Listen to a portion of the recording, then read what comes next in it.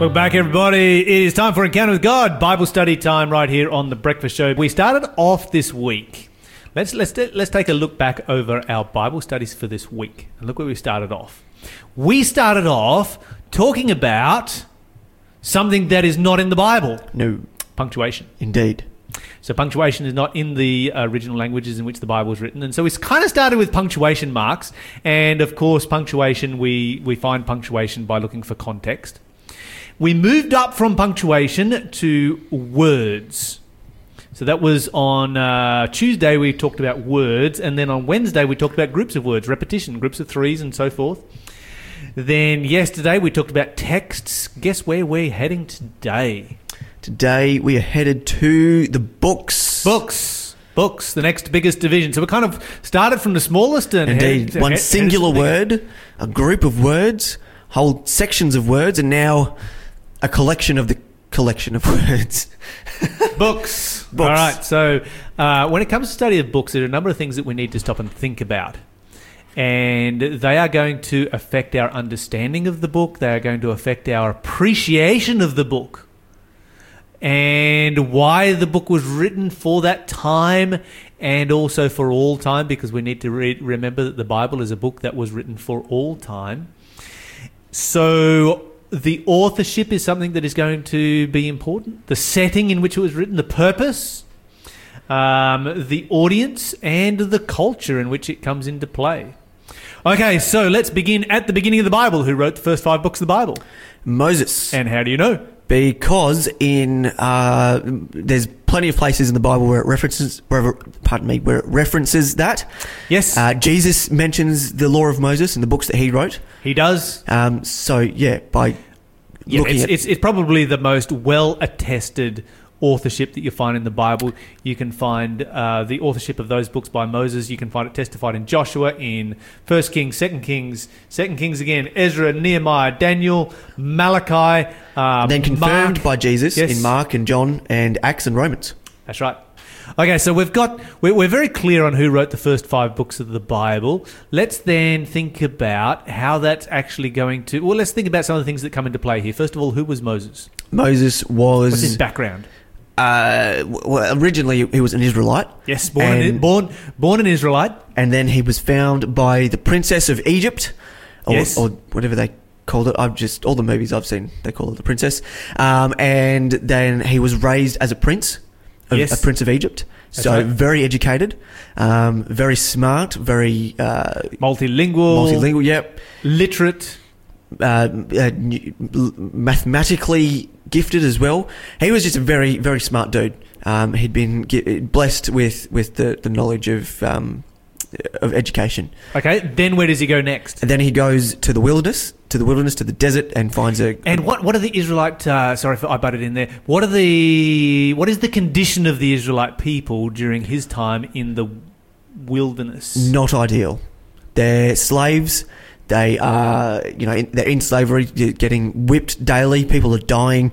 Setting as example, they're just not treated very nicely at all. Okay, so God's people, the Israelite people, are slaves. Moses has been born an Israelite, raised and educated as an Egyptian. Now he's living in Midian, so that's 3 different cultures that he has lived and worked in. What about his family? Who does he marry? I can't remember her name, but she marries one of the Midianites. She's actually Ethiopian. Oh, okay. And she's actually Ethiopian living in Midian. And so her father is an Ethiopian priest of Midian. Right. Yeah. Okay. So she's Ethiopian. Her name is Zipporah. Yes, that's the one. Yep. I know a Zipporah. Do you know a Zipporah? I don't know a Zipporah. Yeah, I think it's kind of a nice name. There's a suggestion for when you have a daughter, Liam. Zipporah. Nice name. Okay, so keep it in mind. He marries an Ethiopian. So he is very... So now he's lived in 3 cultures. Indeed. He most likely speaks somewhere... At the very least, he's going to speak 3 different languages. He's going to speak Israelite or Hebrew. He's going to speak Egyptian. And he's going to speak Midianitish, which is going to be very similar to Hebrew because they're related. But maybe he speaks Ethiopian as well. Possibly. Because that's the language of his... It was probably a mixture of Midianitism and Ethiopian. Maybe. Okay, so he's going to speak a few different languages. Reading and writing. Well, we know that he knows how to write Hebrew. And as a prince of Egypt, he would have been able to read and write hieroglyphs as well. So this guy's seriously educated. Oh, yeah. All right, so then he writes the book of Genesis. Let's go to Genesis chapter 15, and let's do a bit of a Bible reading here. Because Genesis is written in a very different environment. And when you understand the environment in which it was written, it really gives us some insights into, how God is communicating his gospel message through Moses. Okay, first five verses of Genesis, the book Genesis, chapter 15. All right, here we go. Sometime later, the Lord spoke to Abram in a vision and said to him, "Do not be afraid, Abram, for I will protect you, and your reward will be great." But Abram replied, "O sovereign Lord, what good are all your blessings when I don't even have a son? Since you've given me no children, Eliezer of Damascus, a servant in my household, will inherit all my wealth. You have given me no descendants of my own, so one of my servants will be my heir." Then the Lord said to him, "No, your servant will not be your heir, for you will have a son of your own who will be your heir." Then the Lord took Abram outside and said to him, "Look up into the sky and count the stars if you can. That's how many descendants you will have." And Abram believed the Lord, and the Lord counted him as righteous because of his faith. Okay, when Moses writes this, what is his job? His job is to recount history. Yeah, but what's his employment? What's he getting paid to do? He's a shepherd. So Moses. What did I say? I think you said Abram. Did I say Abraham? I don't know. I could be wrong. I could be wrong too. One of us is wrong here. Anyway, be that as it may, Moses. What was Moses' job? Okay. Moses was a shepherd. Yes, he was a shepherd at the time when he was in... He is in Midian. His life is a failure. Indeed. Now, there's nothing wrong with being a shepherd. We have lots of people here in Australia who keep sheep, and it's a great thing to do. They're not called shepherds, though. They're called farmers. Yeah, I know, but... Moses is just the old ancient equivalent of a sheep farmer, and so his life has been, kind of gone downhill. You're listening to the Breakfast Show podcast on Faith FM. Positively different. And so I know there's a whole bunch of sheep farmers out there at the moment that are suddenly offended, like Moses didn't go downhill, Moses went up. You think about this in the Bible. Let's think about the great heroes of the Bible. You start with Moses. Moses was a shepherd. Who's another great hero of the Bible? David. David was a shepherd. Who's another great hero of the Bible? Samuel? I don't know. Not as big as David. No. Isaac was a shepherd. Let's go to Jesus. The Good Shepherd. The Good Shepherd. Joseph was a shepherd. One of the big heroes, of course, to the Jewish people was the man who set them free. His name was Cyrus. He was a shepherd. Indeed. And so typically throughout the Bible, you're going to find your heroes, your big name heroes are shepherds in the Bible. Indeed. And so when I say that Moses' life had gone downhill when he became a shepherd, it had gone downhill as far as being an international politician had been. Mm.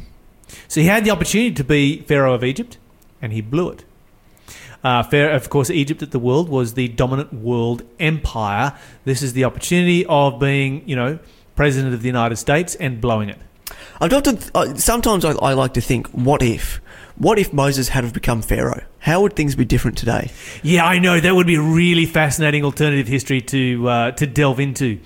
And maybe sometime we'll have some time where we can talk about alternative history, because it is just a fun thing, because what would have happened if the Israelites had become the dominant people group within Egypt? One of the reasons why they were enslaved by the Egyptians is because they outpopulated the Egyptians. And so the Egyptians were very, very advanced society. They were a very refined society. They were very, very similar to the society that we have today in Australia. And you find with those kinds of societies, they typically have small families.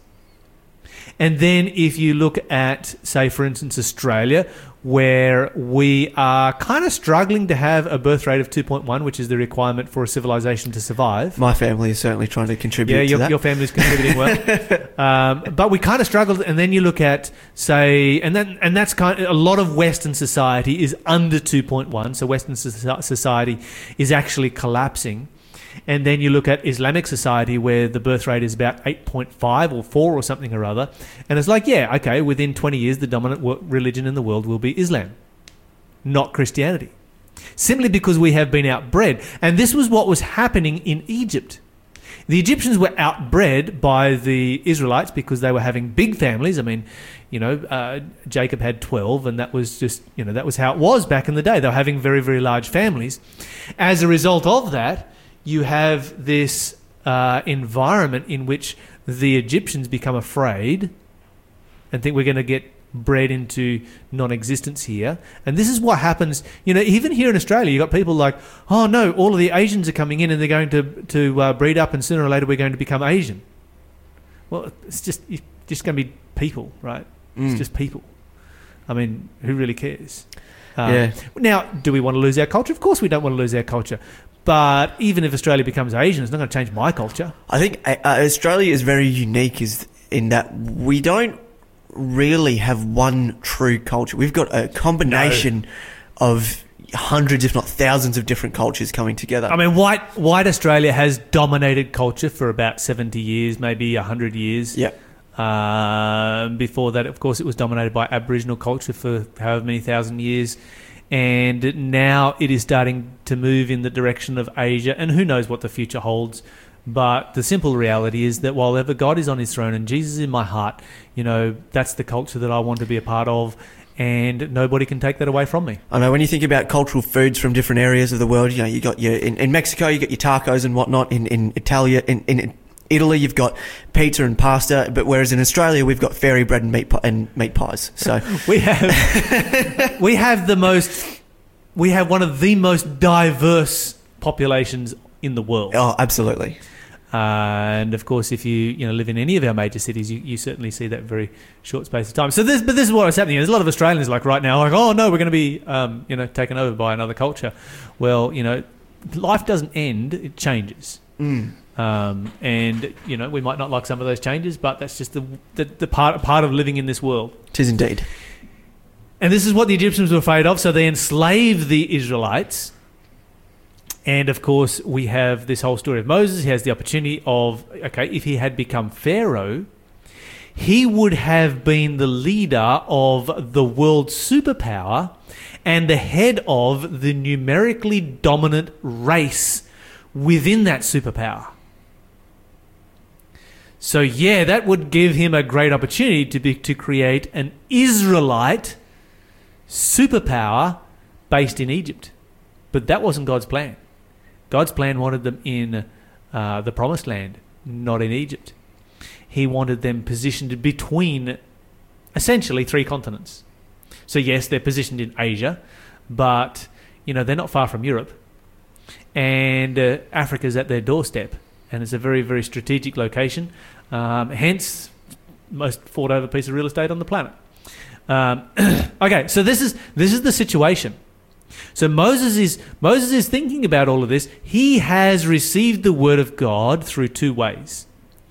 One way is that he has received it through the message that has been handed down to him by word of mouth.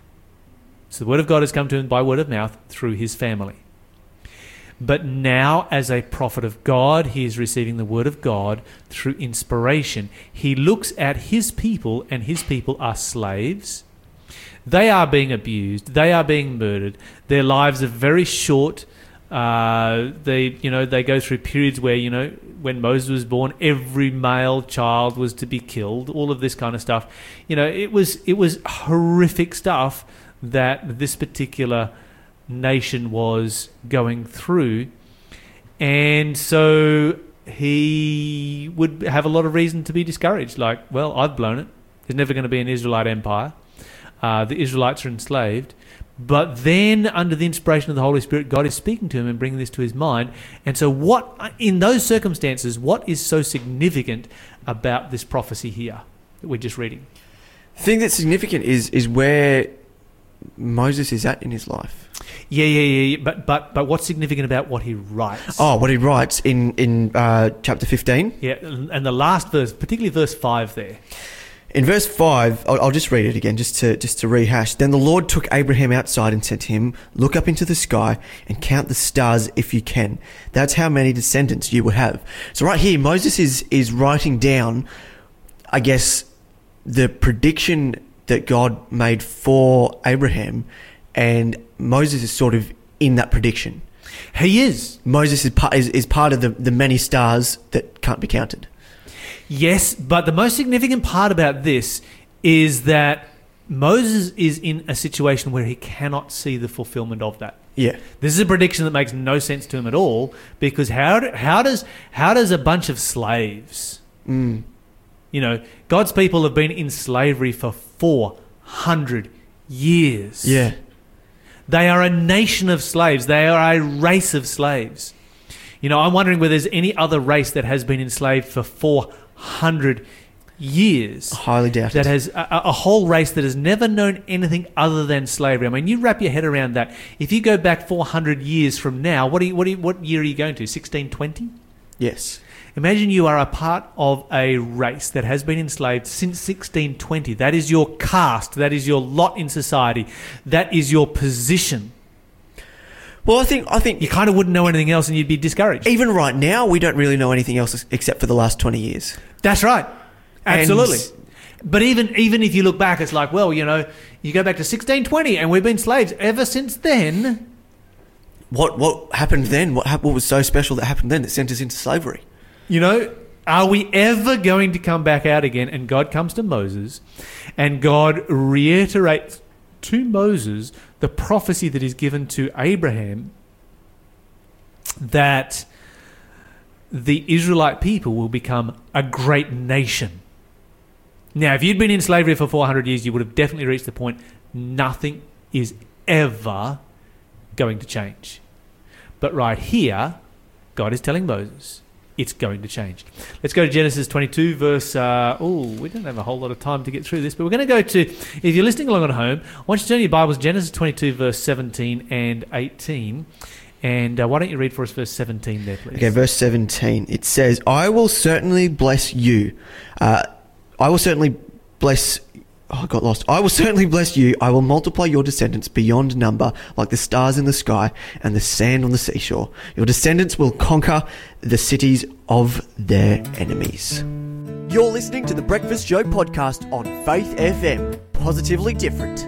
Let's go back to Genesis 22, verse 17 and 18, and talk about Moses writing the book of Genesis. Okay, let's go over this again. So verse 17 says, "I will certainly bless you. I will multiply your descendants beyond number, like the stars in the sky and the sand on the seashore. Your descendants will conquer the cities of their enemies. And through your descendants, all the nations of the earth will be blessed. All because you have obeyed me." Okay, these are promises that are going to be very promising to Moses. More so to Moses than to Abraham in many ways. Indeed. Because Moses is the one who is seeing the destruction of his people. Moses is the one who has failed his people. And there's a great quote in the study guide from a book called Patriarchs and Prophets.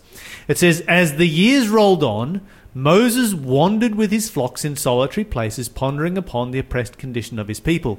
He recounted the dealings of God with his fathers and the promises that were the heritage of the chosen nation. His prayers for Israel ascended by day and by night.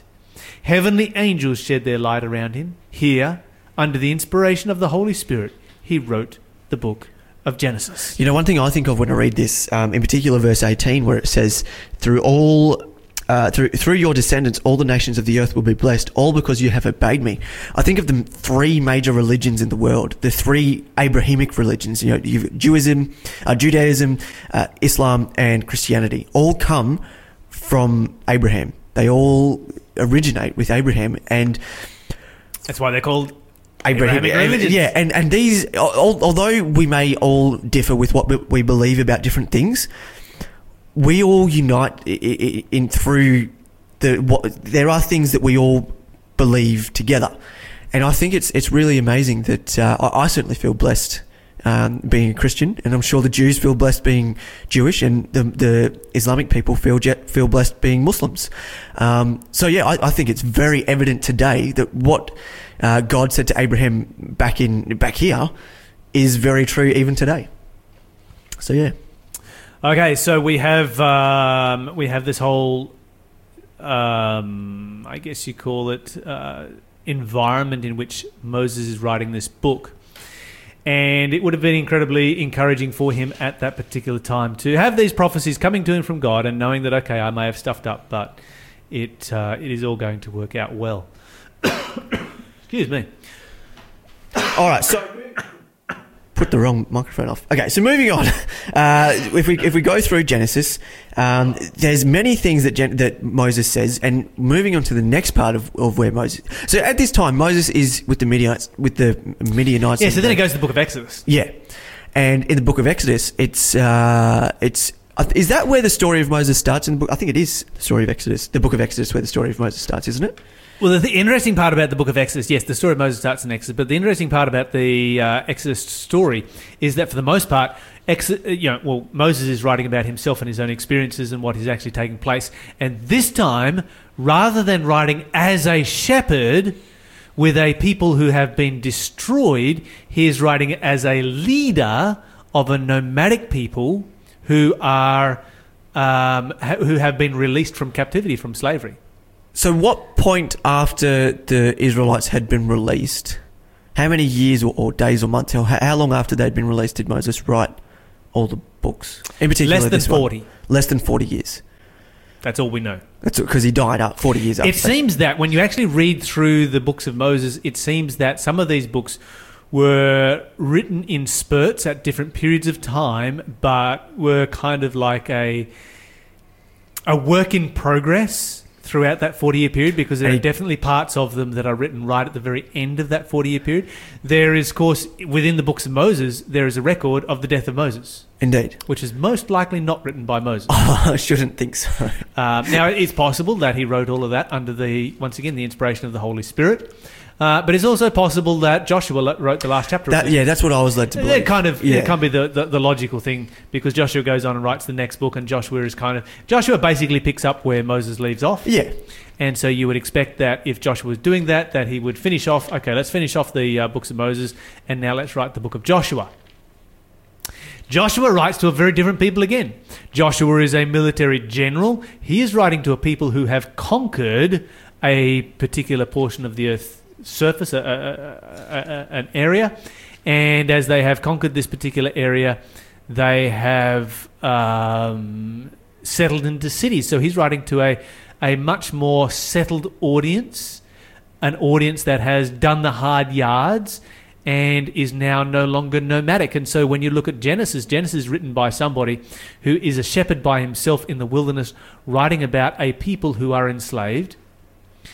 Exodus is written by the leader of a nation to a nomadic people who have escaped from slavery. Joshua is written by a general to a people who have recently settled into a new country. And so all of these things are going to add their own special flavour and are worth, considering and looking into when you come to read these particular books. There's many other examples you could look at. For instance, the book of Daniel, you're reading the works of a prime minister of an empire who has a very, very close relationship with the king of that empire, Nebuchadnezzar. And so here you get kind of that, that inside view, as it were, of, the Nebuchadnezzar, the Babylonian royal court, followed by the Persian royal court in Babylon. And so those are some unique perspectives there. But he's also writing during a period, and this comes through very, very strongly in the book of Daniel, in a period when once again the Jewish people are in slavery. And so you can read material there where you can kind of see him scratching his head like, what is God doing here? What is God doing about the slavery of my people? What is God doing about, the rebuilding of the temple and of the city of Jerusalem? And you can see him praying about that 3 times a day with his window open towards Jerusalem. Okay, so all of this context is very important when it comes to the study of the Bible.